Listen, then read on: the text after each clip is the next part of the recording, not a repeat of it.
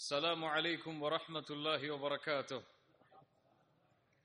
بسم الله الرحمن الرحيم. الحمد لله رب العالمين والعاقبة للمتقين والصلاة والسلام على أشرف الأنبياء والمرسلين نبينا محمد صلى الله عليه وسلم وعلى آله وأصحابه ومن تبعهم بإحسان إلى يوم الدين.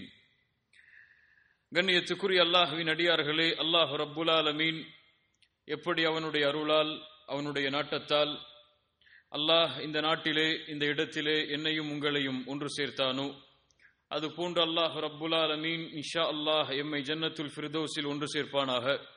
அதிலும் குறிப்பாக அல்லாஹுடைய தூதர் முஹம்மது ரசூலுல்லாஹ் ஸல்லல்லாஹு அலைஹி வஸல்லம் அவர்களோடும் அவர்களுடைய தோழர்களோடும் அல்லாஹ் என்னையும் உங்களையும் உலக முஸ்லிம்களையும் ஒன்று சேர்ப்பானாக.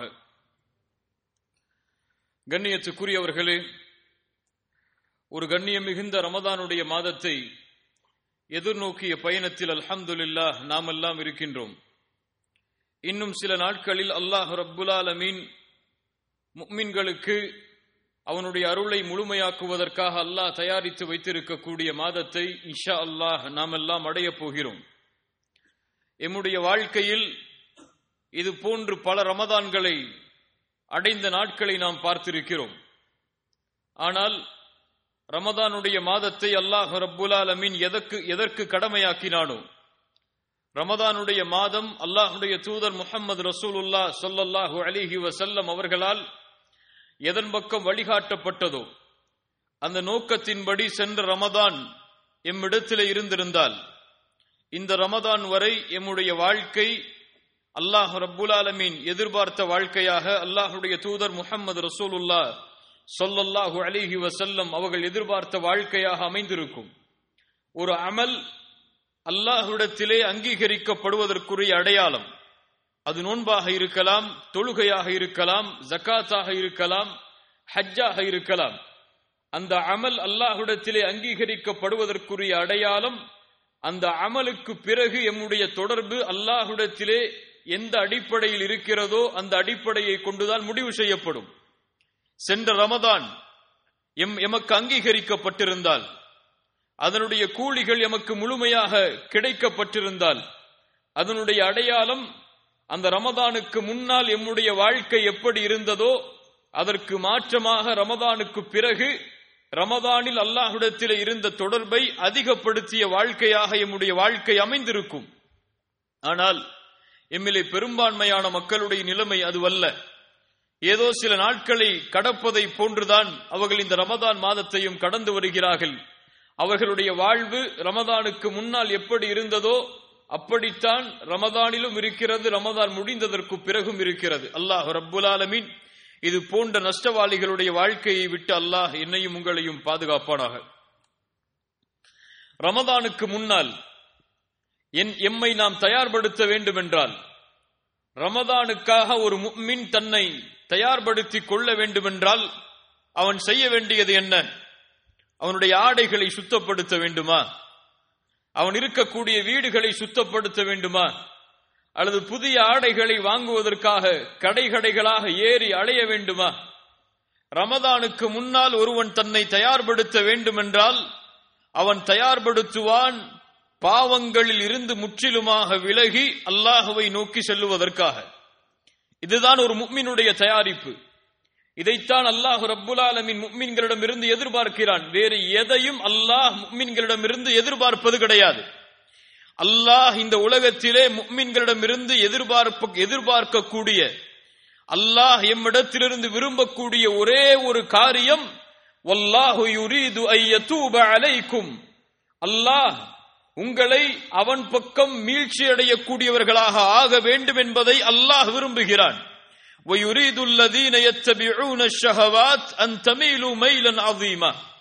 யார் மனோ இச்சைகளை பின்பற்றுகிறார்களோ அவர்கள்தான் அல்லாஹ்வை விட்டு உங்களை தூரமாக்க வேண்டும் என்று விரும்புகிறார்கள். அல்லாஹ் உங்களுக்கு எப்போதும் எளிமையை, அல்லாஹ் சிரமம் இல்லாத நிலைமையைத்தான் அல்லாஹ் எதிர்பார்க்கிறான், விரும்புகிறான். அல்லாஹ் உங்களுடைய தௌபாக்களை அங்கீகரிப்பதை அல்லாஹ் நேசிக்கிறான், அல்லாஹ் விரும்புகிறான். கண்ணியத்துக்குரியவர்களே, இந்த உலக வாழ்க்கையுடைய சூழலை பார்க்கிறோம். இந்த உலகத்தில் எம்முடைய வாழ்க்கையில் ஒரு நாள் கூட கழியாது அல்லாஹ்வுடைய கட்டளைக்கு நாம் மாற்றமாக நடக்காமல் என்று ஒரு சூழ்நிலை எம்முடைய வாழ்க்கையில் இருக்கிறது. உண்மையா இல்லையா? எம் எல்லோருடைய நிலைமையும் அதுதான். எம்முடைய காலையிலிருந்து இரவு வரை எம்முடைய வாழ்க்கையில் அல்லாஹ்விற்கு கட்டுப்படக்கூடிய காரியத்தை விட அல்லாஹ்விற்கும் அல்லாஹ்வுடைய தூதருக்கும் மாறு செய்யக்கூடிய காரியங்கள் தான் எம்முடைய வாழ்க்கையில் அதிகம். உலகம் முழுவதிலும் எம்முடைய சமூகத்துடைய நிலைமையை பார்த்தால் பாவங்கள் குற்றங்களிலேயே இல்ல மாஷா அல்லாஹ், அல்லாஹ் பாதுகாத்தவர்களை தவிர பெரும்பான்மையான மக்களுடைய வாழ்க்கை இருக்கிறது. பாவங்கள் தான் அவர்களுடைய காலை எழுந்தது முதல் இரவு தூங்கும் வரை அல்லாஹ்விற்கும் அல்லாஹ்வுடைய தூதருக்கும் மாறுபட்டு நடக்கக்கூடிய காரியங்களோடுதான் அவர்களுடைய பகலும் கழிகிறது, இரவும் கழிகிறது. இன்றைய காலத்திலெல்லாம் பாவங்கள் எல்லாம் ஒரு குற்றமாகவே கருதப்படுவது கிடையாது. ஒரு பாவத்தை, அது பெரிய பாவமாக இருந்தாலும் ஒரு சிறிய பாவமாக இருந்தாலும் அதை சர்வ சாதாரணமாக எந்த உணர்வும் இல்லாமல் செய்யக்கூடியவர்களாகத்தான் எம்மில் பலர் மாறிவிட்டார்கள். அல்லாஹ் அவர்களை பாதுகாப்பானாக. அனஸ் இப்னு மாலிக் யார்? அனஸ் இப்னு மாலிக் யார்? ரலியல்லாஹு அன்ஹு. அல்லாஹ்வுடைய தூதர் ஸல்லல்லாஹு அலைஹி வஸல்லம் அவர்களுக்கு காதிமாக பணியாற்றியவர்கள். அனஸ் இப்னு மாலிக் ரலியல்லாஹு அன்ஹு அவர்கள் சொல்கிறார்கள், அல்லாஹ்வுடைய தூதருக்கு நான் 10 ஆண்டுகள் பணிவிடையாளராக இருந்திருக்கிறேன். சுப்ஹானல்லாஹ், எவ்வளவு பெரிய பாக்கியம்! அந்த 10 ஆண்டுகளில் அல்லாஹ்வுடைய தூதர் என்னை பார்த்து ஏன் செய்தா, எதற்கு செய்தா என்று கூட கேட்டது கிடையாது. அந்த அனஸ் இப்னு மாலிக் ரலியல்லாஹு அன்ஹு அவர்கள் சொல்கிறார்கள், அல்லாஹ்வுடைய தூதர் அவர்களுடைய மரணத்திற்கு பிறகு அந்த சமூகத்தை, சஹாபாக்களுக்கு பிறகு உள்ள சமூகத்தை சந்தித்த நபித்தோழர் அந்த சமூகத்திலே வாழ்ந்த மக்களை பார்த்து சொல்கிறார்கள், நீங்கள் செய்கின்ற அமல்கள் எல்லாம், நீங்கள் இப்போது அமல்கள் என்று பாவங்கள் என்று எண்ணி செய்கிற அமல்களை எல்லாம் நாங்கள் ரசூலுல்லாஹி ஸல்லல்லாஹு அலைஹி வஸல்லம் அவர்களுடைய காலத்தில் எங்களை அழித்துவிடக்கூடிய பாவங்களாக நாங்கள் கருதினோம். எங்களை, இதை செய்தால் நாங்கள் அழிந்து விடுவோம், இதை செய்தால் அல்லாஹ் எங்களை தண்டித்து விடுவான் என்று எண்ணக்கூடிய காரியங்களாக நாங்கள் கருதினோம். ஆனால் நீங்களோ அந்த பாவங்களை எல்லாம் தலையில் இருக்கக்கூடிய அந்த முடிக்கு சமமாக கருதுகிறீர்களே. அல்லாஹு அக்பர்.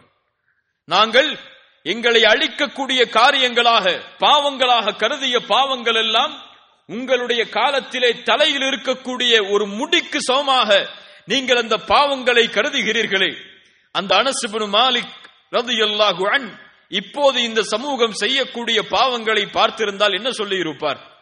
சஹாபாக்களுடைய காலத்திற்கு பிறகுள்ள காலத்தில் உள்ள பாவத்தை பார்த்து அனஸ் இப்னு மாலிக் ரலியல்லாஹு அன்ஹு அவர்கள் அப்படி சொல்லுகிறார்கள் என்றால், இன்றைய காலத்திலே இந்த சமூகம் செய்யக்கூடிய பாவங்களை பார்த்து என்ன சொல்லி இருப்பார்? என் உள்ளத்தை அடிக்கடி இந்த கேள்வி தொட்டு செல்கிறது. ரசூலுல்லாஹி ஸல்லல்லாஹு அலைஹி வஸல்லம் எமக்காக அனுப்பப்பட்ட தூதர் தன்னுடைய ஒட்டுமொத்த வாழ்க்கையையும் இந்த சமூகத்துடைய முன்னேற்றத்திற்காக, வெற்றிக்காக கழித்த ஒரு நபி இன்றைய காலத்தில் இந்த சமூகத்துடைய நிலைமையை பார்த்திருந்தால் என்ன ஆகியிருப்பார்கள்? என்ன ஆகியிருப்பார்கள்? அல்லாஹு அக்பர். அந்த கேள்விக்கு இந்த உலகத்திலே யாரும் பதில் சொல்ல முடியாது. கண்ணியத்துக்குரியவர்களே, தாபிஈன்களுடைய காலத்திற்கு பின்னால் உள்ள காலத்திலே வாழ்ந்த அறிஞர்கள் அந்த காலத்திலே வாழ்ந்த மக்களை பார்த்து சொல்லுவார்கள், உங்களிடத்திலே இஸ்லாம் எல்லாம் தொழுகையை தவிர வேறொன்றும் இல்லை என்று. தொழுகைதான் நீங்கள் இஸ்லாம் என்று கருதி செய்கிறீர்கள், உங்களுடைய வாழ்க்கையில் எங்கே இஸ்லாம் என்று தாபிஈன்களுடைய காலத்திற்கு பின்னால் உள்ள காலத்தை பார்த்து அந்த அறிஞர்கள் கேட்பார்கள்.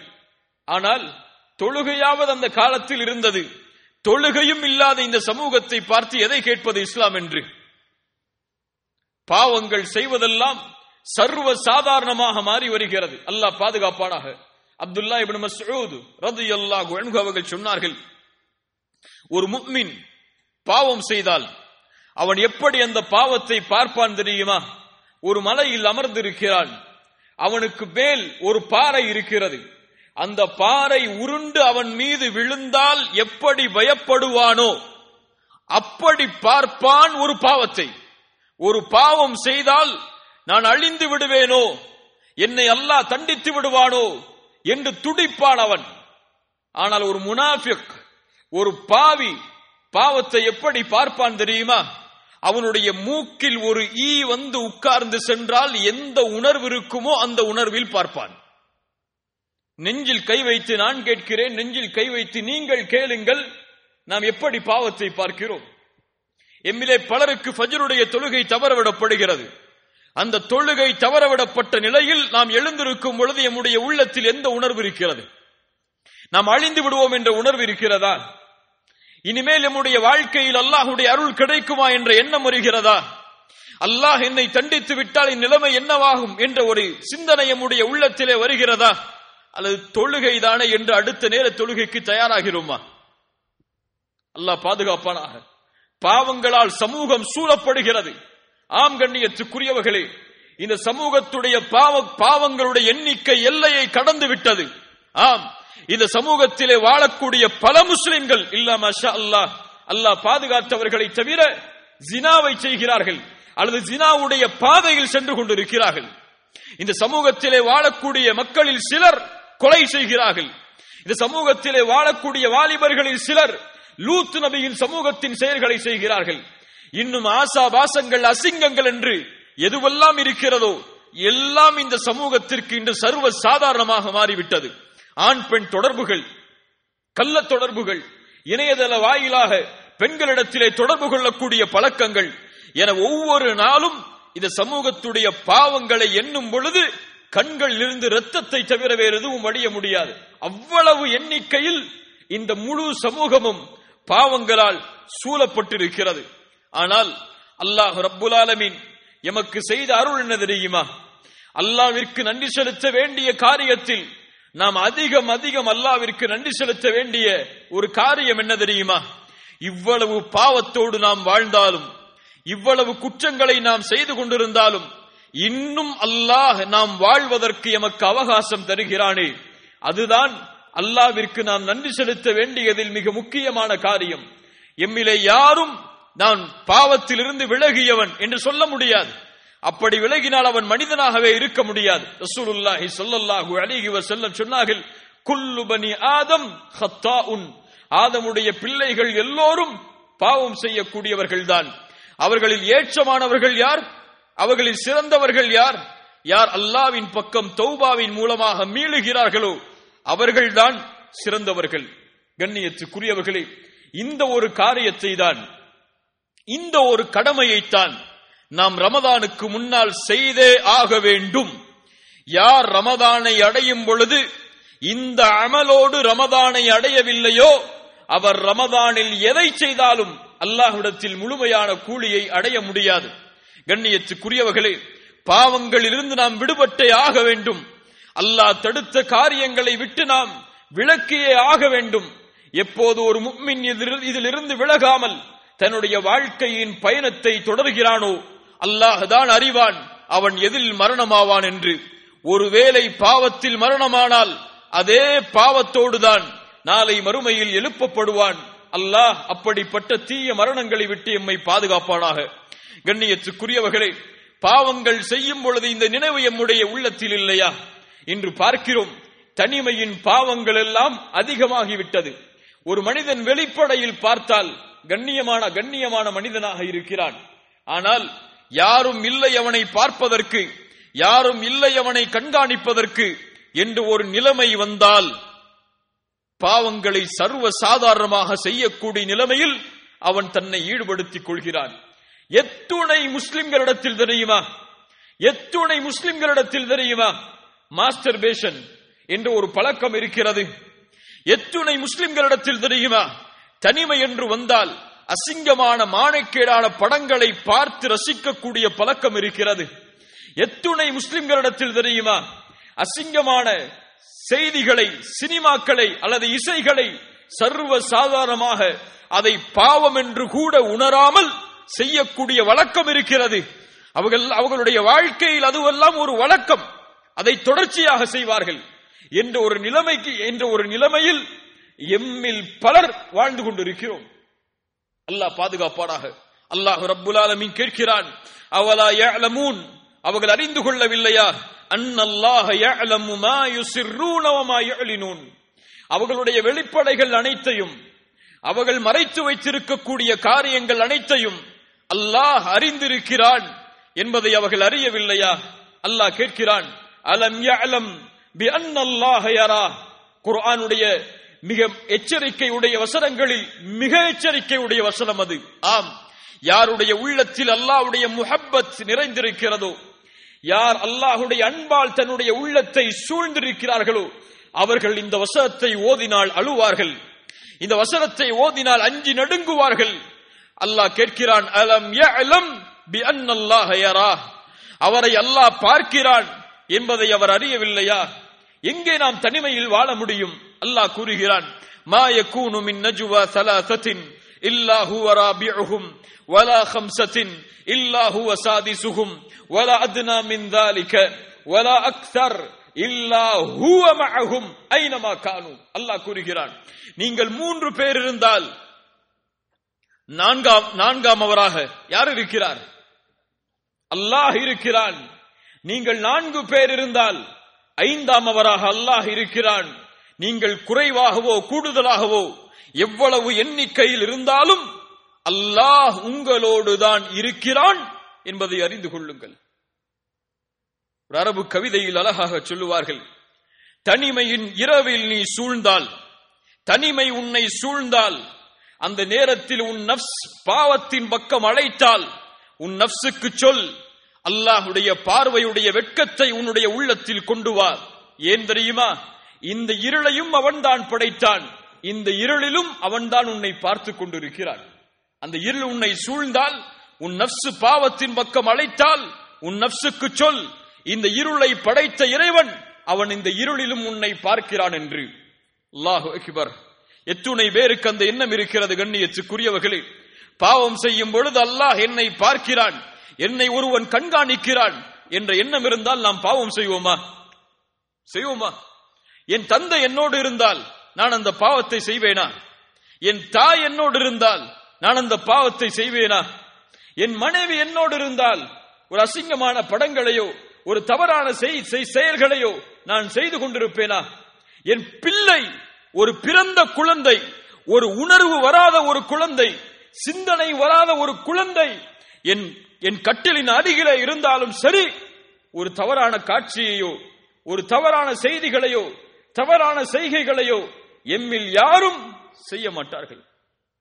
ஒரு தனிமையின் அறையில் ஒரு வாலிபன் உட்கார்ந்து இன்டர்நெட்டில் தவறான காட்சிகளை பார்க்கிறான் என்று வைத்துக் கொள்ளுங்கள்.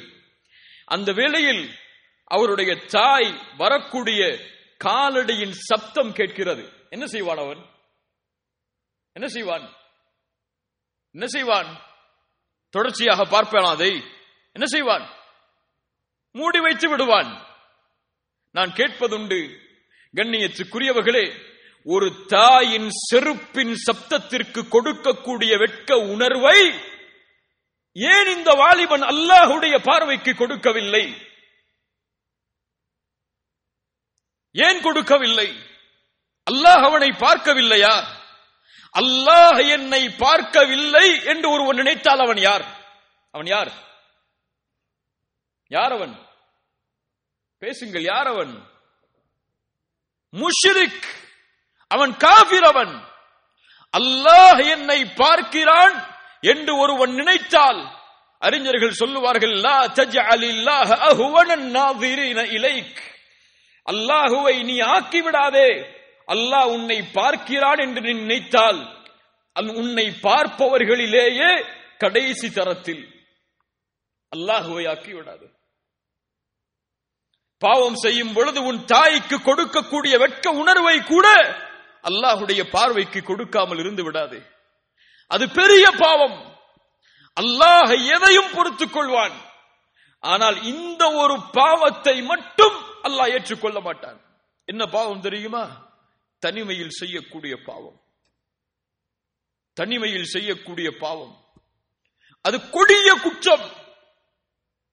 மக்களுடைய பார்வையில் நீ செய்யாத குற்றத்தை மக்கள் உன்னை பார்க்கவில்லை என்ற ஒரே காரணத்திற்காக நீ செய்கிறாயே, அல்லாஹ் உன்னை பார்க்கவில்லையா? அந்த நேரத்தில் ரசூலுல்லாஹி ஸல்லல்லாஹு அலைஹி வஸல்லம் உள்ளங்களை எல்லாம் நடுங்க வைக்கக்கூடிய ஒரு நபிமொழியை சொன்னார்கள். ஆம், சௌபான் ரலியல்லாஹு அன்ஹு அவர்கள் அறிவிக்கிறார்கள், இப்னு மாஜா என்ற கிரந்தத்திலே பதிவு செய்யப்படுகிறது, லா அலமன்ன அக்வாமன் மின் உம்மதி யஅதூன யௌமல் கியாமஹ் பிஅம்சாலி ஜிபாலி திஹாம தபீதன். என் சமூகத்தில் சில மக்கள், அவர்களை நான் அறிந்திருக்கிறேன், நாளை மறுமையில் அவர்கள் திஹாமாவுடைய மலைகளை போன்று நன்மைகளை சுமந்து வருவார்கள். அல்லாஹு அக்பர். திஹாமாவாசிகள் என்று சொல்லுவார்கள், திஹாமாவுடைய மலை பிரதேசத்தில் வசிக்கக்கூடியவர்களை. அந்த மலையளவு நன்மைகளை சுமந்தவர்கள் மறுமையில் வருவார்கள். ஆனால் அல்லாஹ் அவர்களுடைய நன்மைகளை எல்லாம் ஹபாஅம் மன்சூரா, தூசிகளாக அல்லாஹ் ஆக்கி விடுவான். சுப்ஹானல்லாஹ். ஏன் தூசிகளாக மாற்றப்பட்டது? ஷிர்க் வைத்தானா? இல்லை. கொடிய பாவங்கள் என்று நினைக்கக்கூடிய காரியங்களை எல்லாம் செய்தானா? இல்லை. அவன் தொழமாட்டானா? ரசூலுல்லாஹி ஸல்லல்லாஹு அலைஹி வஸல்லம் இடத்திலே தௌபான் ரலியல்லாஹு அன்ஹு அவர்கள் விளக்கம் கேட்கிறார்கள், யார் அவர்கள் அல்லாஹ்வுடைய தூதரே, அவர்களை சொல்லுங்கள், அவர்களிடமிருந்து நாங்கள் விலகிக் கொள்கிறோம். ரசூலுல்லாஹி ஸல்லல்லாஹு அலைஹி வஸல்லம் சொன்னார்கள், அவர்கள் உங்களுடைய சகோதரர்கள் தான், உங்களுடைய நாவால் பேசுவார்கள், உங்களுடைய நாவுகளை கொண்டு அவர்கள் வெளிப்படுவார்கள், உங்களுடைய சகோதரர்கள் அவர்கள். எப்படி? நீங்கள் எப்படி இரவு வணக்கத்தை எடுத்துக் கொள்வீர்களோ அப்படி அவரும் எடுத்துக் கொள்வார். யாரை பார்த்து சொன்னார்கள்? நீங்கள் என்றால் நாமெல்லாம் இரவு வணக்கத்தை எடுத்துக்கொள்றோம் கிடையாது.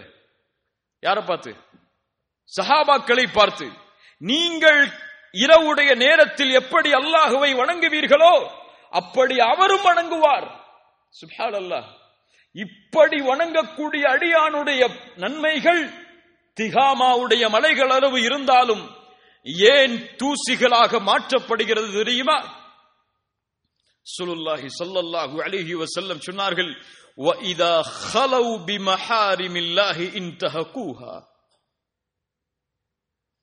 அவன் வெளிப்படையில் நல்லவனாக வாழ்வான், யாருடைய பார்வையும் இல்லை என்றால், தனிமையின் அறை என்று வந்தால், ஜன்னல்களுடைய கதவுகளும் அடைக்கப்பட்டால், இருள் அவனை சூழ்ந்து விட்டால், இன்தஹகூஹா, முறித்து விடுவான். எதை முறிப்பான்? அல்லாஹ் தடுத்த காரியங்களை முறித்து விடுவான். தனிமையின் அறையில் பாவம் செய்வான். தனிமை என்று வந்தால் அல்லாஹுடைய சட்டங்களை முறித்து விடுவான். இவனுடைய அமல் நாளை மறுமையில் திஹாமாவுடைய மலையளவு இருந்தாலும் தூசிகளாக பறக்க விடப்படும். அல்லாஹ் பாதுகாப்பானாக. நஷ்டவாளிகளை விட்டு அல்லாஹ் எம்மை பாதுகாப்பானாக. கண்ணியத்துக்குரியவர்களே, அல்லாஹ் எங்கே இருக்கிறான்? இதை உள்ளத்திலே ஒரு மனிதன் அறிந்தால், இதை உள்ளத்திலே ஒரு மனிதன் ஆழமாக பதிந்து விட்டால் போதும், அவனுடைய வாழ்வில் பாவம் என்பது தொடராது. அப்துல்லா இப்னு உமர் ரலியல்லாஹு அன்ஹுமா. யார் இவர்கள்? அப்துல்லா இப்னு உமர் யார்? உமர் இப்னு கத்தாபுடைய மகனார். அப்துல்லா இப்னு உமர் அவர்கள் மக்காவுடைய ஒரு மலையின் அருகிலே நடந்து செல்கிறார்கள். அங்கே ஆடு மேய்க்கக்கூடிய ஒரு வாலிபன் ஆடுகளை மேய்த்துக் கொண்டிருக்கிறான். அவரை பார்த்து அப்துல்லா இப்னு உமர் அவர்கள் கேட்டார்கள், வாலிபா, இந்த ஆடு யாருடையது? அந்த வாலிபன் சொன்னான், இந்த ஆடு என்னுடைய எஜமானருடையது. அப்படியா? ஒரு ஆட்டை எனக்கு விற்றுவிடு, உன் எஜமானிடத்திலே சென்று ஆடுகளை ஓனாய் தின்று விட்டது என்று கூறிவிடு என்று. அந்த மனிதன், அந்த வாலிபன் திரும்ப சென்றான். அப்துல்லா இப்னு உமர் அவர்களுக்கு எந்த பதிலும் சொல்லாமல் அழைத்து கேட்டார்கள், வாலிபா, பதில் சொல்லி செல்.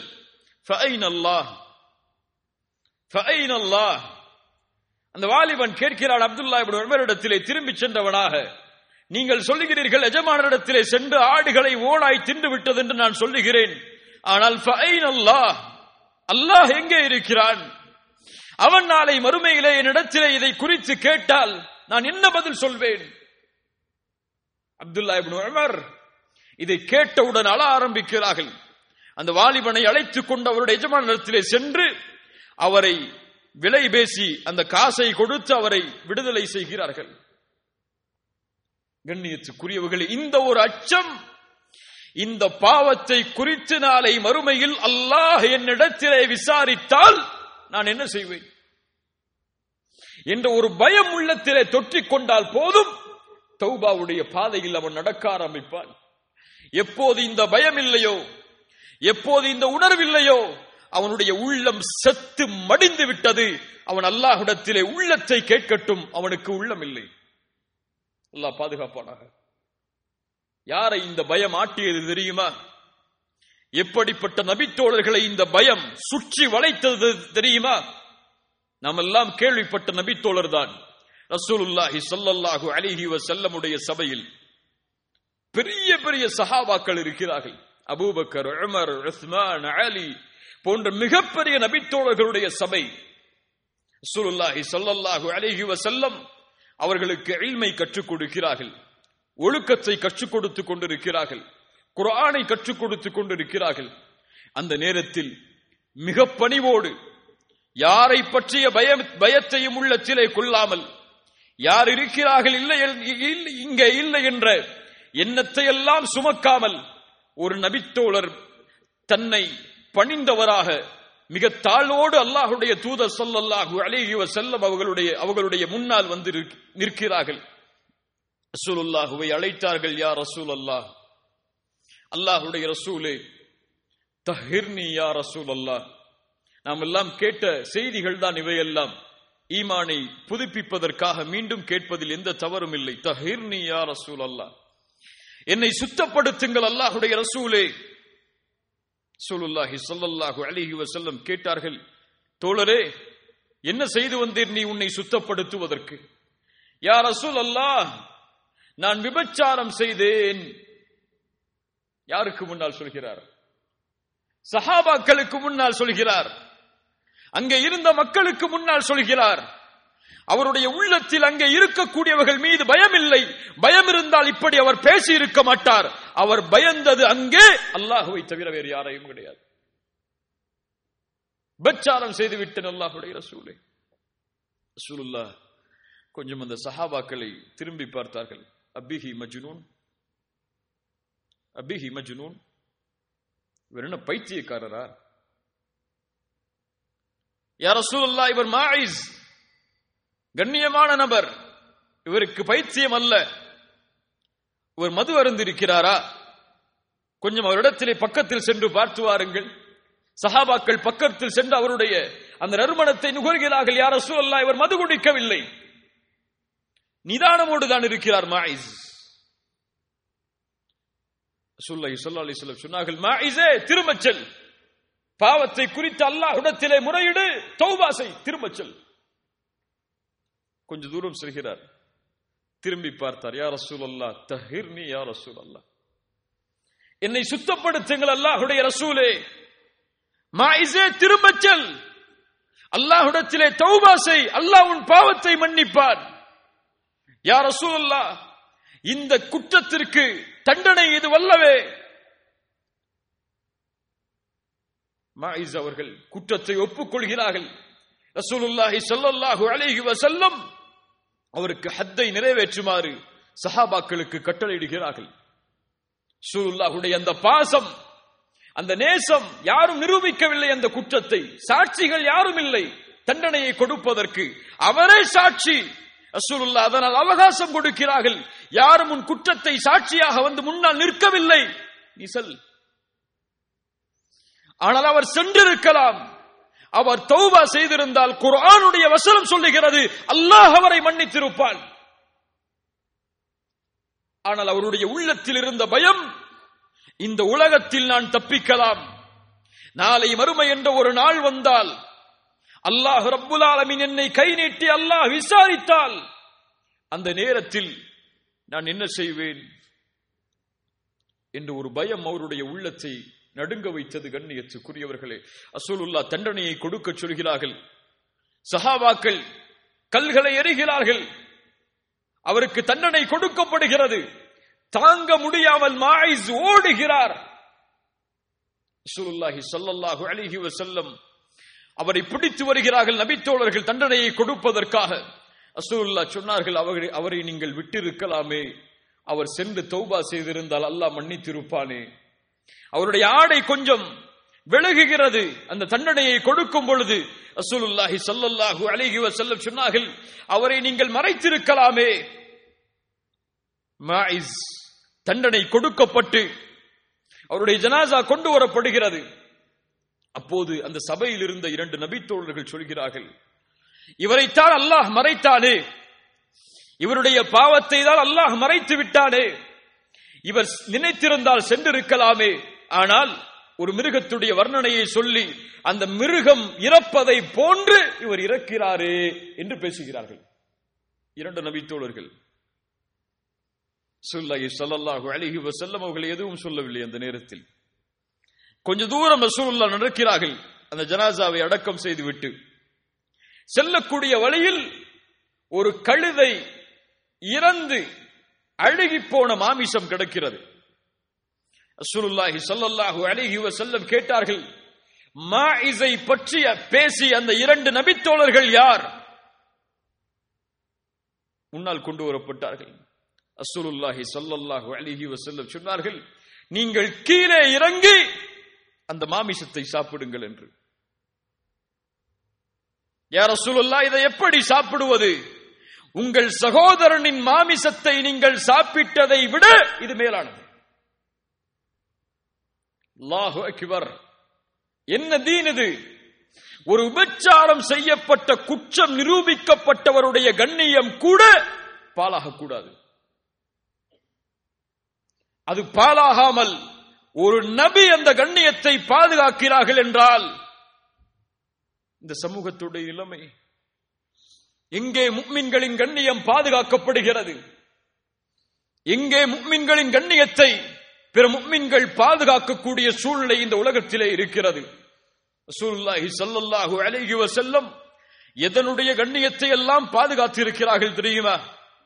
ஹுதைபியா உடன்படிக்கைக்கு ரசூலுல்லாஹி ஸல்லல்லாஹு அலைஹி வஸல்லம் தன்னுடைய வாகனத்தில் பயணித்து வருகிறார்கள். ரசூலுல்லாஹ்வுடைய வாகனத்தின் பேர் என்ன? பேர் என்ன? ரசூலுல்லாஹ்வுடைய ஒட்டகத்துடைய பேர் என்ன? கஸ்வா. ஹுதைபியாவுடைய இடம் வரும் பொழுது அந்த கஸ்வா கொஞ்சம் திமிரு கொள்கிறது, கொஞ்சம் அடம் பிடிக்கிறது. சஹாபாக்கள் சொன்னார்கள், கஸ்வா திமிரு கொள்கிறது, கஸ்வா திமிரு கொள்கிறது, முரண்பிடிக்கிறது. ரசூலுல்லாஹி ஸல்லல்லாஹு அலைஹி வஸல்லம் உடனடியாக சொன்னார்கள், கஸ்வா திமிரு பிடிக்காது, அது அதனுடைய குணமும் அல்ல. அஸ்ஹாபுல் ஃபீலை தடுத்தவன் இதையும் தடுத்திருக்கிறான். ஒரு ஒட்டகத்துடைய கண்ணியம் அங்கே குறையும் பொழுது அதையும் முஹம்மது ரசூலுல்லாஹ் ஸல்லல்லாஹு அலைஹி வஸல்லம் அவர்கள் பாதுகாக்கிறார்கள் என்றால் நாம் இன்னொரு முஃமினுடைய கண்ணியத்தை எப்படி பாதுகாக்க வேண்டும்? இதேபோல் இந்த நிகழ்வுக்கு பிறகு காமிதியா என்ற குலத்துடைய ஒரு பெண்மணி ரசூலுல்லாஹ்வை நோக்கி ஓடி வருகிறார்கள். யா ரசூலல்லாஹ், என்னையும் சுத்தப்படுத்துங்கள். ரசூலுல்லாஹ் திரும்பிக் கொள்கிறார்கள். யா ரசூலுல்லாஹ், என்னையும் சுத்தப்படுத்துங்கள். திரும்பிக் கொள்கிறார்கள். யா ரசூலுல்லாஹ், சுத்தப்படுத்தி ஆக வேண்டும். மாயிஸை விரட்டியதை போன்று என்னையும் விரட்டி விடாதீர்கள். ஒரு பெண் நபித்தோழர்களுக்கு மத்தியில் வந்து இப்படிப்பட்ட ஒரு குற்றத்தை ஒப்புக்கொள்கிறார்கள் என்றால் அவர்களுடைய உள்ளத்தில் இருந்த ஈமானை எல்லாம் எப்படி வர்ணிப்பது? ஸல்லல்லாஹு அலைஹி வஸல்லம் கேட்டார்கள், பெண்ணே, இதற்கு சாட்சி யார்? இந்த பெண் சொன்னார்கள், யா ரசூலல்லாஹ், என்னுடைய கற்பம், இதுதான் அதனுடைய சாட்சி. ஸல்லல்லாஹு அலைஹி வஸல்லம் சொன்னார்கள், வமா அர்ஸல்னாக இல்லா ரஹ்மத்தல் லில் ஆலமீன். நீ சென்று இந்த குழந்தையை பெற்றெடுத்ததற்கு பிறகு வா. எத்தனை மாதம்? எத்தனை மாதம் குழந்தை பெற்றெடுப்பதற்கு?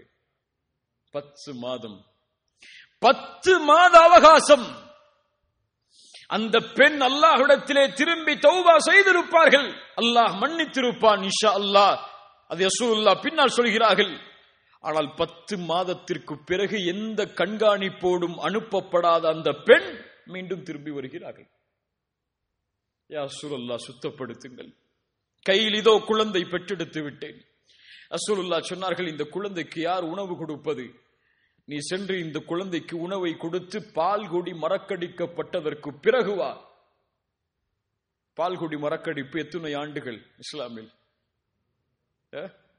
2 ஆண்டுகள். அல்லாஹு அக்பர். நேற்று செய்த பாவம் என்ன என்று கூட இன்று எனக்கு ஞாபகம் இல்லை. இந்த வாரத்தில் என்ன பாவம் செய்தேன் அல்லாஹ்விற்கு மாற்றமாக என்று கூட என்னுடைய உள்ளத்தில் நினைவில்லை. ஆனால் என் புத்தகத்தில் பதியப்பட்டு இன்னும் மன்னிக்கப்படாமல் இருக்கிறது. அல்லாஹ் பாதுகாப்பானாக.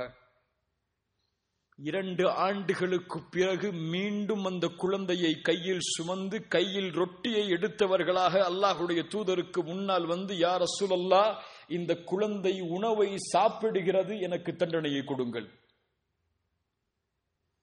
ரசூலுல்லாஹ் சொன்னார்கள், அந்த சஹாபி அழைத்து, இந்த குழந்தையை நீங்கள் பொறுப்பெடுத்துக் கொள்ளுங்கள் என்று கூறி அந்த பெண்ணுக்கு தண்டனை கொடுப்பதற்காக நிறுத்தப்படுகிறார்கள்.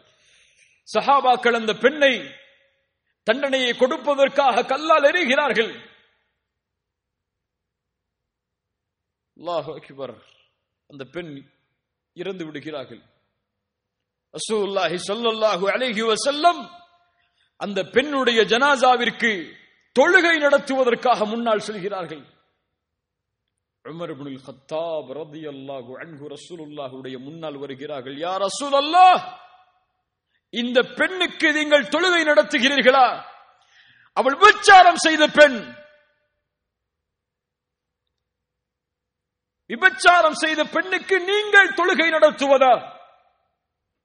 உமரே, உனக்கு தெரியுமா, இந்த பெண் செய்த தௌபாவை மதீனாவில் வாழக்கூடிய 70 பேருக்கு பங்கு வைத்தாலும் விசாலமாகும். அல்லாஹு அக்பர். இப்படிப்பட்ட பெண்ணை பார்த்தா இப்படி சொல்கிறாய்? எங்கே ஒரு முஃமினுடைய கண்ணியம் பாழாக்கப்படுமோ அங்கே ரசூலுல்லாஹ் சினம் கொள்வார்கள், அந்த முஃமினுடைய கண்ணியத்தை பாதுகாப்பதற்காக. நாம் அவர்கள் விபச்சார குற்றம் செய்திருந்தாலும் அவனும் முஃமின் தான், அவனுடைய கண்ணியமும் பாதுகாக்கப்பட வேண்டும் என்று முஹம்மது ரசூலுல்லாஹ் ஸல்லல்லாஹு அலைஹி வஸல்லம் விரும்பினார்கள். அவர்களை பின்பற்றக்கூடிய நாம் இன்னும் விரும்பவில்லை. எப்படி? அல்லாஹ் பாதுகாப்பானாக. கண்ணியத்துக்குரியவர்களே, அல்லாஹ் பாதுகாப்பானாக. இப்படி அவர்களுடைய உள்ளத்தை இந்த அச்சம் சூழ்ந்தது. அல்லாஹ் என்னை தண்டித்து விடுவானோ, அல்லாஹ் எனக்கு தண்டனைகளை கொடுத்து விடுவானோ என்ற ஒரு பயம் அவர்களுடைய உள்ளத்தை ஆக்கிரமித்தது. என்ன வழி அதற்கு? நானும் இந்த பாதையில் நடக்க விரும்புகிறேன், ரமதானை இந்த கண்ணியத்தோடு நான் வரவேற்க விரும்புகிறேன் என்றால் என்ன வழி அதற்கு? ஒரே வழிதான், தௌபா. தௌபா விரும்பத்தக்க அமல் கிடையாது. நீங்கள் விரும்பினால் செய்யுங்கள், விரும்பவில்லை என்றால் விட்டு விடுங்கள் என்று சொல்வதற்கு. தௌபா வாஜிப், அது கடமையான ஒரு அமல். யா அய்யுஹல்லதீன ஆமனு, ஈமான் கொண்டவர்களே என்று அழைத்தால் அல்லாஹ் யாரை அழைக்கிறான்? யாரை அழைக்கிறான்? சஹாபாக்களை அழைக்கிறானா? யாரை அழைக்கிறான்? சஹாபாக்கள் முதற்கொண்டு இந்த உலகம் அழியும் வரை யாரெல்லாம் அல்லாஹுவை ரப்பாக, ரசூலை ரசூலாக ஈமான் கொண்டார்களோ அவர்கள் எல்லோரையும் அல்லாஹ் அழைத்து சொல்கிறான், யா அய்யுஹல்லதீன ஆமனு தூபு இலல்லாஹி தௌபத்தன் நசூஹா. அல்லாஹ்விடத்திலே நீங்கள் தௌபாவின் மூலமாக திரும்பி வாருங்கள். எப்படிப்பட்ட தௌபா? தௌபத்தன் நசூஹா, சுத்தமான தௌபா அது, தூய்மையான கலப்படம் இல்லாத தௌபா அது. திரும்பி அந்த பாதையில் செல்லவே மாட்டேன் என்ற உறுதியோடு செய்யப்படக்கூடிய தௌபா அது. இந்த தௌபாவை கொண்டு இடத்திலே வாருங்கள். யா அல்லாஹ், இந்த பாவத்தை மன்னிச்சிரு, இனிமே செய்ய மாட்டேன்னு சொல்லி அடுத்த நாள் அந்த பாவத்தை செய்யக்கூடிய தௌபா அல்ல. அந்த பாதையின் பக்கம் இனிமேல் என்னுடைய பாதம் நடக்காது என்று உறுதியோடு செய்யப்படக்கூடிய தௌபாவை கொண்டு என்னிடத்திலே நீங்கள் திரும்பி வாருங்கள். கண்ணியத்துக்குரியவர்களே, இந்த தௌபாவை நாம் செய்தாக வேண்டும். இதை செய்யாமல் நம்முடைய வாழ்க்கை நகர்ந்தால், அல்லாஹ்விடத்திலே நம்முடைய தௌபா அங்கீகரிக்கப்படவில்லை என்றால் நஷ்டவாளிகள் எம்மை தவிர யாரும் இருக்க முடியாது. என்ன பாவம் செய்தாலும் அல்லாஹ் மன்னிப்பான். உள்ளத்திலே பதிய வைக்க வேண்டிய முதல் விஷயம், நல்ல பதிய வச்சுக் கொள்ளுங்க. என்ன குற்றம் செய்தாலும் அல்லாஹ் மன்னிப்பான். என்ன ஆதாரம்? குல் யா இபாதியல்லதீன அஸ்ரஃபு அலா அன்ஃபுஸிஹிம், யா இபாதியல்லதீன அஸ்ரஃபு அலா அன்ஃபுஸிஹிம், தங்களுடைய நஃப்ஸுக்கு அநீதம் செய்து வரம்பு மீறிய என் அடியார்களே, பாவிகளை அல்லாஹ் அழைக்கிறான். நஃப்ஸுக்கு மாற்றமாக நடந்தவர்களை அல்லாஹ் அழைக்கிறான். லா தக்னது மிர் ரஹ்மத்தில்லாஹ், லா தக்னது மிர் ரஹ்மத்தில்லாஹ், அல்லாஹ்வுடைய ரஹ்மத்தில் ஒருபோதும் நம்பிக்கை இழந்து விடாதீர்கள். லா தக்னது மிர் ரஹ்மத்தில்லாஹ். நான் கொடிய குற்றத்தை செய்வேன், அல்லாஹ் என்னை மன்னிப்பானா? லா தக்னது மிர் ரஹ்மத்தில்லாஹ். நான் தொழுகைகளை தவற விட்டிருக்கிறேன், அல்லாஹ் என்னை மன்னிப்பானா? லா தக்னது மிர் ரஹ்மத்தில்லாஹ். நான் கொலை செய்தேன், விபச்சாரம் செய்தேன், இன்னும் அல்லாஹ்வால் தடுக்கப்பட்ட எல்லா காரியங்களையும் செய்தேன், எனக்கு இன்னும் வாழ்வதற்கு ஒரு நொடிதான் இந்த பூமியில் இருக்கிறது, என் பாவங்களை அல்லாஹ் மன்னிப்பானா? லா தக்னது மிர் ரஹ்மத்தில்லாஹ். அல்லாஹ்வுடைய அருளில் ஒருபோதும் நம்பிக்கை இழந்து விடாதீர்கள். இன்னல்லாஹ யக்ஃபிரு ذுனூப ஜமீஆ, உங்களுடைய எல்லா பாவங்களையும் அல்லாஹ் மன்னிப்பான். யார் மன்னிக்க முடியும் அவனை தவிர என் பாவங்களை? என் தந்தை மன்னிக்க முடியுமா? தாய் மன்னிக்க முடியுமா? என் மனைவி மன்னிக்க முடியுமா? பிள்ளைகள் மன்னிக்க முடியுமா? என் பாவங்களை யார் மன்னிக்க முடியும்? வல்லதீன இதா ஃபஅலு ஃபாஹிஷா அவ் ظلموا انفسهم ذكروا الله فاستغفروا لذنوبهم ومن يغفر الذنوب الا الله. இப்படி குர்ஆன் பேசுகிறது பாருங்கள். யார் அசிங்கமான செயல்களை செய்து, மானக்கேடான காரியங்களை செய்து, தங்களுக்கு தாங்களே அநீதம் இழைத்து அல்லாஹ்விடத்திலே பாவ மன்னிப்பை தேடினார்களோ, அல்லாஹ்வை நினைவு கூர்ந்து وَمَن يَغْفِرُ الذُّنُوبَ إِلَّا اللَّهُ, என்னிடத்திலே ஏந்தப்பட்ட அந்த பாவத்தை என்னை தவிர யார் மன்னிப்பார்கள்? அல்லாஹ் பெருமையோடு கேட்கிறான். அவன் அந்த பெருமைக்கு உரித்தானவன். وَمَن يَغْفِرُ الذُّنُوبَ إِلَّا اللَّهُ, அல்லாஹ்விடத்திலே முறையிடுங்கள் இந்த வார்த்தையை கூறி, யா அல்லாஹ், என் பாவத்தை நீ மன்னித்தே ஆக வேண்டும், உன்னை தவிர எனக்கு வேறு வழி என்ன? நீதான் மன்னிக்க முடியும் இந்த பாவத்தை, உன் வாக்கு அது, என்னை மன்னிப்பா என்பது. அல்லாஹ்வுடைய ரசூல் ஸல்லல்லாஹு அலைஹி வஸல்லம் அவர்கள் சொன்னார்கள், நிறைய பேருக்கு இந்த பழக்கமே இல்லை, அல்லாஹ் பாதுகாக்கணும். அவர்களுக்கெல்லாம் ரசூலுல்லாஹி ஸல்லல்லாஹு அலைஹி வஸல்லம் ஒரு பட்டம் சொன்னாங்க, அல் பகீல். கஞ்சர்கள் யார் என்றால், யாருக்கு முன்னால் என் பெயர் உச்சரிக்கப்படுகிறதோ, யார் அதற்கு ஸலவாத்தை கூறவில்லையோ அவர்கள்தான். அல்லாஹ் பாதுகாப்பானார். முஹம்மது ரசூலுல்லாஹ், உள்ளத்திலிருந்து அன்போடும் பாசத்தோடும் சொல்லுங்கள். ஏதோ நாவுகள் அசைக்கக்கூடிய வார்த்தை அல்ல அது, உள்ளத்திலிருந்து அன்போடு எழ வேண்டிய வார்த்தை அது. ஸல்லல்லாஹு அலைஹி வஸல்லம் அவர்கள் சொன்னார்கள், அல்லாஹ் ரப்புல் ஆலமீன் இன்னல்லாஹ அஸ்ஸ வஜல் யப்சுத்து யதஹு பில்லைல் லியதூப முஸ்ஸிஉன் நஹார். அல்லாஹ் ரப்புல் ஆலமீன் இரவில் அவனுடைய கரத்தை விரித்து வைக்கிறான், பகலில் அடியார்கள் செய்த பாவங்களை மன்னிப்பதற்காக. அல்லாஹ் பகலில் தன்னுடைய கரத்தை விரித்து வைக்கிறான், இரவில் அடியார்கள் செய்த பாவங்களை மன்னிப்பதற்காக. எதுவரை? ஹத்தா தத்லு அஷம்சு மின் மக்ரிபிஹா, மேற்கிலிருந்து சூரியன் உதயமாகும் வரை. என்ன அர்த்தம் அப்படின்னா? என்ன அர்த்தம் அப்படின்னா, கியாமத்து வரும் வரை ஒரு நொடி கூட அல்லாஹ்விடத்திலே இல்லை, இந்த நொடியில் அல்லாஹ் இவரை மன்னிக்க மாட்டான் என்று.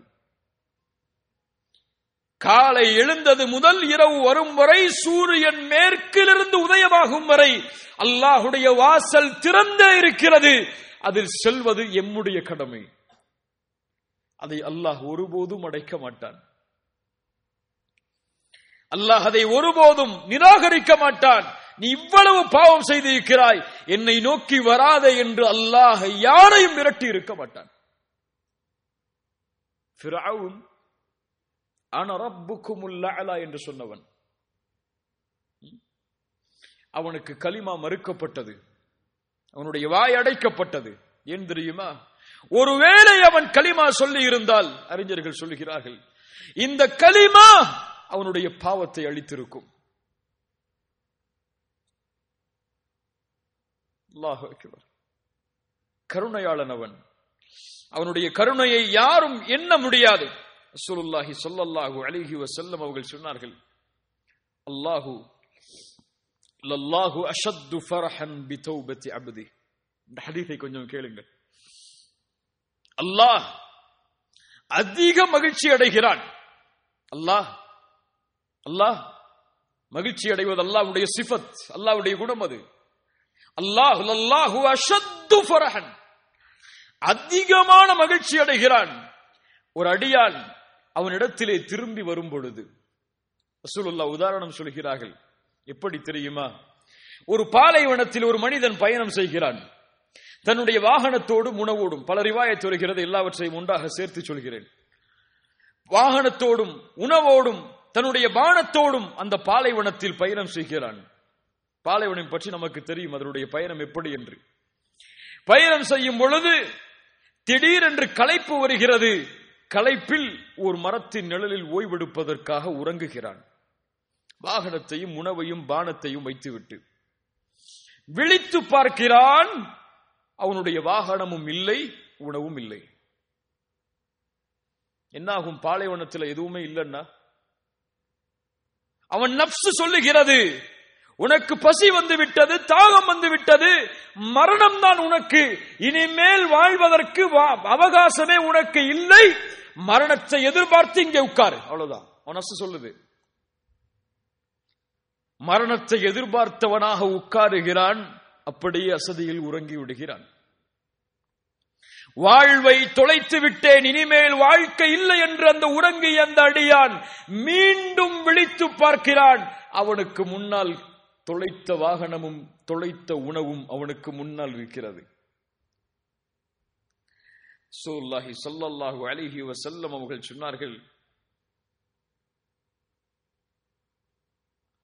அந்த நேரத்தில் அந்த அடியான் எழுந்தவுடன் மகிழ்ச்சியில் அல்லாஹுவை பார்த்து சொன்னான், அல்லாஹும்ம அன்த அப்தி வ அன ரப்புக். இது குஃபுர். இப்படி சொல்வது என்ன அர்த்தம்? யா அல்லாஹ், நீ என் அடிமை, நான் உன் ரப். இது என்ன? ஷிர்க், இது குஃபுர். அது ஆனால் ரசூலுல்லாஹி ஸல்லல்லாஹு அலைஹி வஸல்லம் சொன்னார்கள், அக்தஅ மின் ஷித்தத்தில் ஃபரஹ். வேண்டுமென்று அவன் சொல்லவில்லை. எப்படி வேண்டுமென்று அவன் சொல்லவில்லை, அவன் தவறளித்து விட்டான். மிக்க மகிழ்ச்சியில்,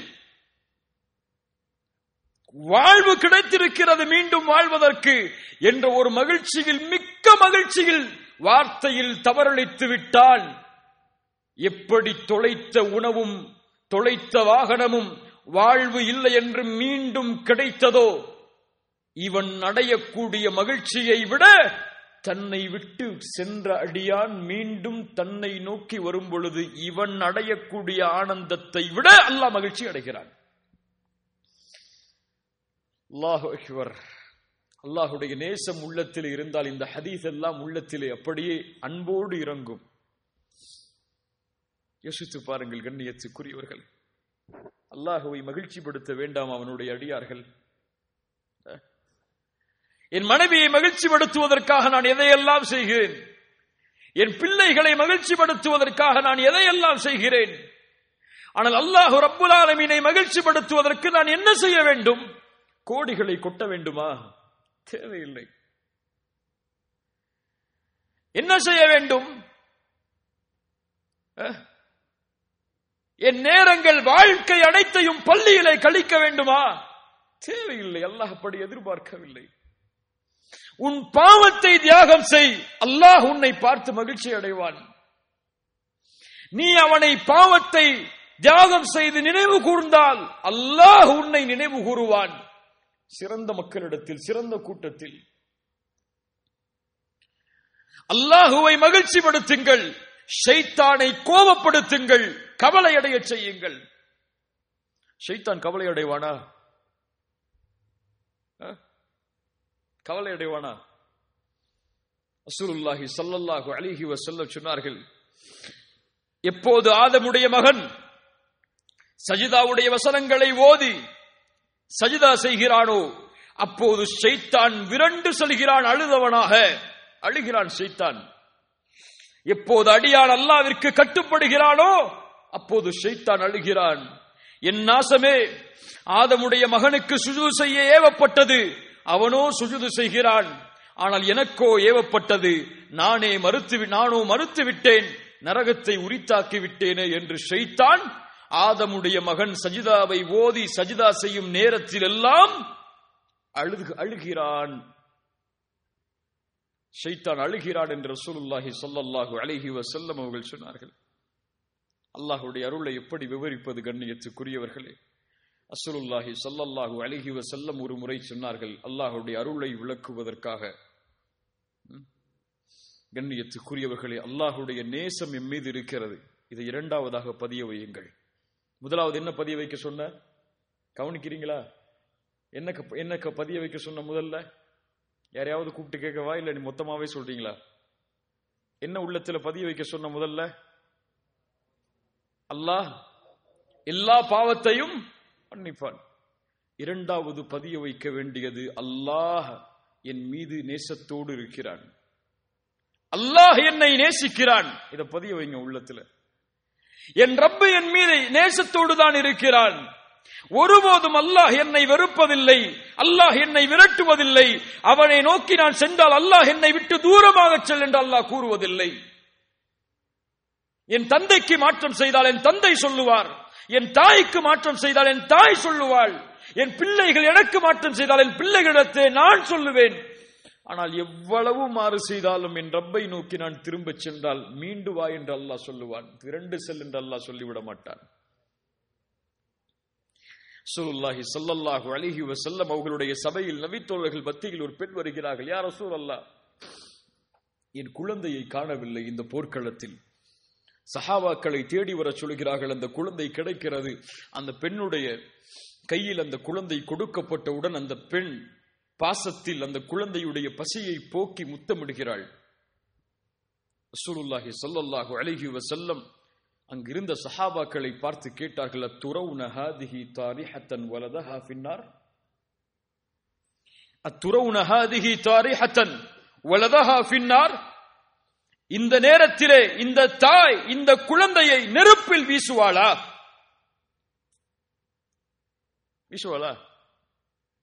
சஹாபாக்கள் சொன்னார்கள், யா ரசூலல்லாஹ், எப்படி அந்த குழந்தையை தாய் நெருப்பில் வீசுவாள்? தான் பெற்றெடுத்த குழந்தை எப்படி வீசுவாள்? ரசூலுல்லாஹி ஸல்லல்லாஹு அலைஹி வஸல்லம் சொன்னார்கள், லல்லாஹு அர்ஹமு பிஇபாதிஹி மின் ஹாதிஹி பிவலதிஹா. இந்த தாய் இந்த குழந்தையின் மீது இரக்கம் காட்டுவதை விட அல்லாஹ் அவருடைய அடியார்கள் மீது இரக்கம் காட்டுகிறான். என்ன அர்த்தம்? இந்த தாய் எப்படி தன்னுடைய குழந்தையை நெருப்பில் வீசுவதை விரும்ப மாட்டாளோ அது போன்று தனக்கு கட்டுப்பட்ட அடியானை அல்லாஹ் நெருப்பில் வீச விரும்ப மாட்டான், வீச மாட்டான். அல்லாஹ் எம்மை நேசித்தால் போதும், அல்லாஹுடைய நேசம் எம் மீது உரித்தானால் போதும், நரகத்தின் சுவாசத்தை கூட இன்ஷா அல்லாஹ் நான் நுகர மாட்டோம். அந்த ஒரு தன்மை வந்தா போதும். இறந்த அடியான நேசிக்கிறேன் அல்லாஹ் ஜிப்ரீல கூப்பிட்டு சொன்னா போதும். யாரை கூப்பிட்டு சொல்லணும்? யாரை கூப்பிட்டு சொல்லணும்? ஜிப்ரீல கூப்பிட்டு சொல்லணும். அல்லாஹ் சொல்லுவாடா ஜிப்ரீல் இடத்துல? நம்மள போய் ரசூலுல்லாஹி ஸல்லல்லாஹு அலைஹி வஸல்லம் சொன்னார்கள், இதா ஹப்பல்லாஹுல் அப்த நாதா ஜிப்ரீல். அல்லாஹு அக்பர். என்ன ஹதீஸ் பாருங்கள். அல்லாஹ் ஒரு அடியானை நேசித்தால் ஜிப்ரீலை அழைப்பான். யார் ஜிப்ரீல்? நபிமார்களை சந்தித்தவர், ரசூல்மார்களை சந்தித்தவர், வஹி கொடுப்பதற்கு பொறுப்பேற்றப்பட்டவர், நபி மலக்குகளுடைய தலைவர். அழைப்பான், நாதா ஜிப்ரீல், யா ஜிப்ரீலு இன்னல்லாஹ யுஹிப்பு ஃபுலான். இப்படிப்பட்ட பெயர் கொண்ட அடியானை அல்லாஹ் நேசிக்கிறான், நீங்களும் நேசியுங்கள். அல்லாஹ் எம்மை நேசித்தால் எம்முடைய பெயரை அல்லாஹ் ஜிப்ரீல் இடத்திலே உச்சரிப்பான். ஜிப்ரீல் வானத்தில் உள்ளவர்களை அழைப்பார், வானத்தில் உள்ளவர்களே இந்த அடியானை அல்லாஹ் நேசிக்கிறான், நானும் நேசிக்கிறேன், நீங்களும் நேசியுங்கள். வானத்தில் உள்ளவர்கள் நேசிப்பார்கள். அதற்கு பிறகு அந்த கட்டளை பூமியில் உள்ளவர்களுக்கு கொடுக்கப்படும். பூமியில் உள்ள எல்லோரும் அந்த அடியானை நேசிப்பார்கள். ஒரு முஃமினை முஃமின் நேசிப்பான். முனாஃபிக்கைத்தான் ஒரு முஃமின் வெறுப்பான். ஒரு முஃமின் இன்னொரு முஃமினை ஒருபோதும் வெறுக்க மாட்டான். வெறுத்தால் இவன் நயவஞ்சகத்தன்மையை கொண்டிருக்கிறான் அல்லது அவர் நயவஞ்சகத்தன்மையை கொண்டிருக்கிறார், அவ்வளவுதான். புரிஞ்சுக்குங்க இந்த விஷயத்தை. ஒரு முஃமினை இன்னொரு முஃமின் வெறுக்க மாட்டான். முஸ்லிமை இல்ல நான் சொல்றது, முஃமினை. ஒரு முஃமினை நான் வெறுக்கிறேன் என்றால் அவனிடத்திலே குறை இல்லை, என் கல்பிலே உள்ள ஈமானில் குறை இருக்கிறது. அல்லாஹ் பாதுகாப்பானாக. சுப்ஹானல்லாஹ். கண்ணியத்துக்குரியவர்களே, அல்லாஹ் ரப்புல் ஆலமீன் எதையும் மன்னிப்பான், எதையும் மன்னிப்பான். இன்னொரு ஹதீஸை கேளுங்கள். ஸல்லல்லாஹு அலைஹி வஸல்லம் சொன்னார்கள், ஒரு மனிதன் இறக்கக்கூடிய தருவாயில் தன்னுடைய பிள்ளைகளை அழைத்து வசியத் செய்தான். என்ன வசியத்? அழைத்தான், பிள்ளைகளே, இந்த உலகத்தில் நான் எல்லை கடந்த பாவங்களை எல்லாம் செய்திருக்கிறேன். ஒருவேளை அல்லாஹ் என்னை எழுப்பி தண்டித்தால் அதையெல்லாம் என்னால் தாங்க முடியாது. நான் இறந்ததற்கு பிறகு என்னை எரித்து சாம்பலாக்கி பாதியை கடலிலே தூவுங்கள், பாதியை காற்றிலே தூவுங்கள். அதுபோல் பிள்ளைகளும் அந்த தந்தையுடைய வசியத்தை ஏற்று இறந்ததற்கு பிறகு அவர் எரித்து சாம்பலாக்கி பாதியை காற்றிலே, பாதியை எங்கே கரைத்தார்கள்? கடலிலே கரைத்தார்கள். அல்லாஹ் ரப்புல் ஆலமீன் அவரை ஒன்று கூட்டினான். அல்லாஹ் கேட்டான், லிம ஃபஅல்த ஹாதா, லிம ஃபஅல்த, ஏன் செய்தாய் இதை? அவர் சொன்னார் ஒரே வார்த்தை தான், ஹஷ்யதக யா ரப், ஹஷ்யதக யா ரப். உன் பயம் யா அல்லாஹ், உன் அச்சம் யா அல்லாஹ், உன் அச்சம் என் உள்ளத்தை சூழ்ந்தது யா அல்லாஹ். நீ என்னை எழுப்பி தண்டித்தால் என் நிலைமை என்ன என்ற ஒரு கேள்வி வந்தது யா அல்லாஹ், செய்து விட்டேன். அறிஞர்களில் சிலர் இந்த ஹதீஸுக்கு விளக்கம் சொல்லும் பொழுது, இவர் செய்த இந்த காரியம் குஃபுர். குஃப்ரா இல்லையா? அல்லாஹ் என்னை எழுப்ப மாட்டான் என்று ஒருவர் நினைத்தால் அவன் யார்? காஃபிர். ஆனால் இந்த குஃபுர் அல் குஃப்ரும் பில் ஜஹல், அறியாமையில் செய்யக்கூடிய குஃபுர். இப்படிப்பட்ட அடியானை அல்லாஹ் என்ன செய்தான்? ரசூலுல்லாஹ் சொன்னார்கள், ஃபகஃபர லஹு, அல்லாஹ் அவனை மன்னித்தான். அல்லாஹ் மன்னிக்க நாடினால் அவன் பாவத்தை எல்லாம் பார்க்க மாட்டான். என்ன செஞ்சேன்னா அல்லாஹ் பார்த்துட்டு இருக்க மாட்டான். இந்த பாவத்துக்கு இதை செஞ்சியா, இந்த பாவத்துக்கு இதை செஞ்சிய, அப்படி செஞ்சிய, அங்க உட்கார்ந்து செஞ்சிய, அப்படிப்பட்ட சூழ்நிலை செஞ்சிய, அவ்வளவு கண்ணியம் கொடுக்கப்பட்டதுக்கு பிறகு செஞ்சிய, இவ்வளவு நியமத்தை தந்ததுக்கு பிறகு செஞ்சிய, செஞ்சிட்டியா, தௌபா செஞ்சியா, அவ்வளவுதான் முடிஞ்சு. யா அல்லாஹ், இனிமேல் இதை செய்ய மாட்டேன், உன்னுடைய பாதையில் வருகிறேன், இனிமேல் இதன் பக்கம் மீள மாட்டேன், என்னை மன்னித்து விடு யா அல்லாஹ். அல்லாஹ் மன்னிப்பானா? மன்னிப்பான். அதே பாவத்தை மீண்டும் செய்கிறான், அல்லாஹ் மன்னிப்பானா? மன்னிப்பான்.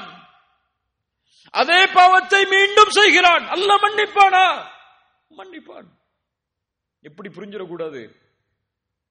பாவம் செஞ்சு செஞ்சு தௌபா செஞ்சுக்கலான்னு புரிஞ்சுக்க கூடாது. ஃபஜ்ரை விட்டுட்டு நம்ம அடுத்தடுத்து தௌபா செஞ்சுக்கலான்னு விட்டுடக்கூடாது. இதால தௌபா செஞ்சுட்டு வாரத்துக்கு ஜும்மால போய் மக்கால போய் ஒரு தவாப் செஞ்சா முடிஞ்சிடணும் நினைச்சிடக்கூடாது.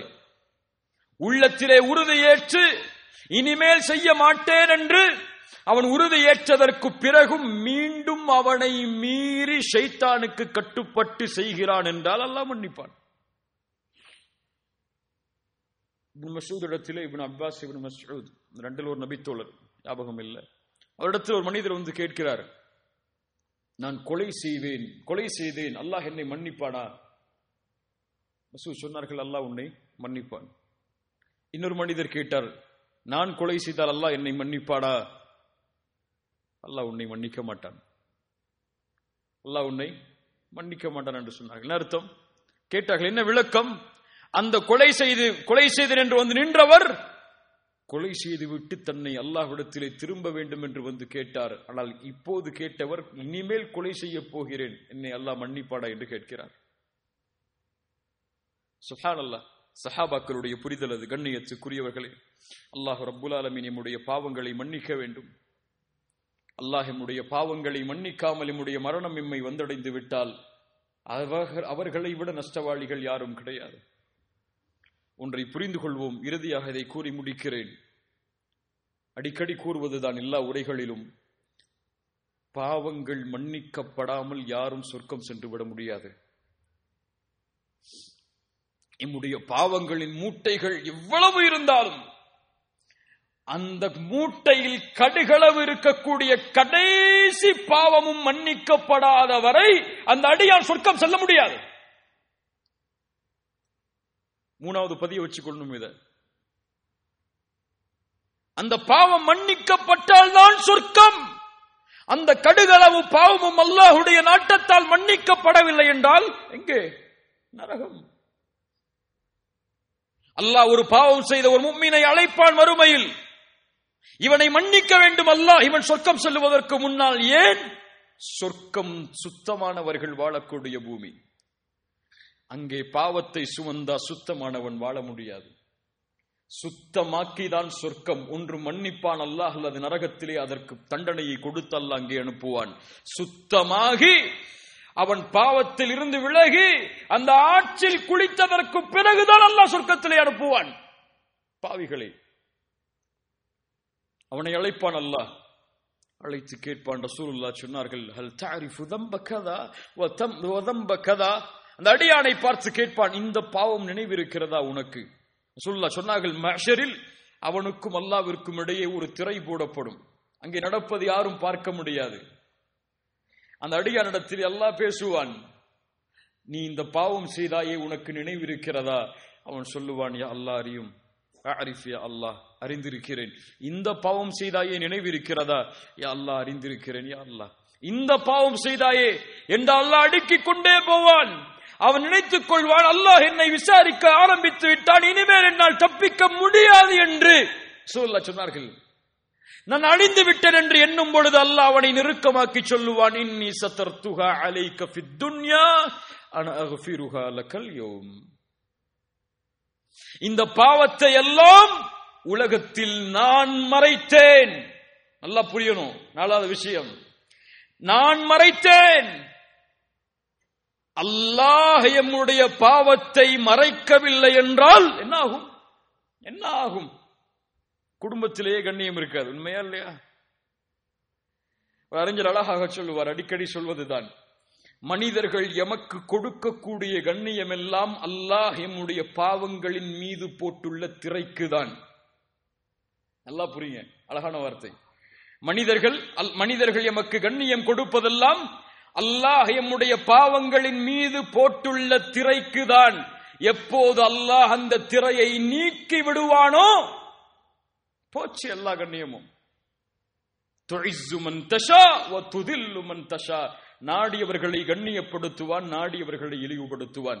அந்த அடியானை அல்லாஹ் நெருக்கமாக்கி சொல்லுவான், இந்த உலகத்திலே இந்த பாவங்களை நான் மறைத்தேன், இங்கும் மறைத்திருக்கிறேன். அன அக்ஃபிருஹா லகல் யௌம். இந்த நேரத்திலே அதை நான் மன்னிக்கிறேன் செல். அப்படி மன்னித்தால்தான் சொர்க்கம். பாவங்கள் மன்னிக்கப்படாமல் யாரும் சொர்க்கம் நுழைய முடியாது. அல்லாஹ் மன்னிப்பானா அல்லது அல்லாஹ் தண்டனையை கொடுப்பானா? அல்லாஹ்வுடைய கரத்தில் இருக்கிறது. நம்முடைய அமல்களை கொண்டு அல்லாஹ் முடிவு செய்வான். கண்ணியத்துக்குரியவர்களே, வாழ்வு முடிவதற்கு முன்னால் அல்லாஹ்விடத்திலே திரும்பியாக வேண்டும் அடியான். வாழ்வை முடிப்பதற்கு முன்னால் அல்லாஹ்விடத்திலே அவன் திரும்பவில்லை என்றால் அவன் ஒருபோதும் அல்லாஹ்வை சந்தித்து விட முடியாது. வானத்திலேயே தூக்கி வீசப்பட்டு விடுவான் அவனுடைய உயிர் கபரை நோக்கி. மன் ரப்புக்க பதில் சொல்ல முடியாது, வமா தீனுக்க பதில் சொல்ல முடியாது, முஹம்மது ரசூலை குறித்து கேட்கப்படும் கேள்விக்கு பதில் சொல்ல முடியாது. பாவம் தடுக்கும். ஆம், பாவம் எல்லாவற்றையும் தடுக்கும். நன்மையை தடுக்கும், குர்ஆனை தடுக்கும், தொழுகையை தடுக்கும், வாழ்வில் வரக்கூடிய எல்லா வழிகளையும் அடைத்துவிடும் பாவம். எப்போது ஒரு அடியான் பாவத்தில் இருந்து விலகி அல்லாஹ்வை நோக்கி செல்கிறானோ அவனுடைய எல்லா வாசலும் உடைக்கப்படும். அவன் செல்லக்கூடிய வழியில் ஒன்றை செய்கிறீர்கள், தடை வருகிறது என்றால் முதலாவது நினையுங்கள், என் பாவம் அதற்கு தடையா? எதற்கு நான் தௌபா செய்யாமல் இருக்கிறேன்? ஏன் அல்லாஹ் எனக்கு சிரமத்தை கொடுக்கிறான்? யோசிக்க வேண்டிய முதல் கேள்வி அது. கண்ணியத்துக்குரியவர்கள், இந்த ரமதான் வருகிறது. ரமதானில் தௌபா செய்யலாம், ரமதானில் பாவ மன்னிப்பை தேடலாம், ரமதானில் தொழுகலாம், ரமதானில் குர்ஆனை ஓதலாம், ரமதானில் அல்லாஹ்விடத்திலே நெருங்கலாம் என்று எண்ணி ரமதானை நோக்கி எதிர்பார்ப்பவர்கள் அல்லாஹ்வை அஞ்சிக் கொள்ளட்டும். ரமதான் எம்மை அடையும் என்பதற்கு எமக்கு எந்த உத்தரவாதமும் கிடையாது. நாம் எழுதி வைத்த சொத்தல்லாது. அல்லாஹ் நாடினால் ரமதான், அல்லாஹ் நாடவில்லை என்றால் சென்ற வருடம் இருந்து இந்த வருடம் ரமதானில் இல்லாதவர்களை போன்றுதான் நம் நிலைமையும். தௌபா செய்வதற்கு ரமதான் தேவையில்லை, தௌபா செய்வதற்கு இந்த நொடிதான் தேவை. இந்த நொடியில் திரும்பினால் அல்லாஹ் எம்மை முன்னேற்றுவான். வணக்க வழிபாடுகளில் அல்லாஹ் முன்னேற்றுவான். இந்த உலக வாழ்வில் கண்ணியத்தை அல்லாஹ் தருவான், வெற்றியை அல்லாஹ் தருவான். செல்லும் இடமெல்லாம் வாழ்வில் அவனுக்கு கஷ்டங்களும் சிரமமும் இருந்தாலும் அவனுடைய வாழ்வை அல்லாஹ் மகிழ்ச்சி படுத்துவான். எப்போது பாவங்களில் தொடர்கிறானோ வமன் நஅரத அன் திக்ரி ஃபஇன்ன லஹு மஈஷத்தன் தன்கா, அவனுக்கு நெருக்கடியான வாழ்க்கை தான் இந்த உலகம் முழுவதும். அல்லாஹ் பாதுகாப்பானாக. அல்லாஹ் ரமதானுக்கு முன்னால் அல்லாஹ்விடத்தில் திரும்பிய நிலையில் ரமதானை அடையக்கூடிய வாய்ப்பை அல்லாஹ் எமக்கு தருவானாக. யார் தௌபாவோடு ரமதானை வரவேற்றார்களோ அவர்கள் ரமதானை கண்ணியப்படுத்தியவர்கள். யார் பாவத்தோடே ரமதானில் நுழைகிறார்களோ அவர்கள் ரமதானை ஒருபோதும் கண்ணியப்படுத்த முடியாது.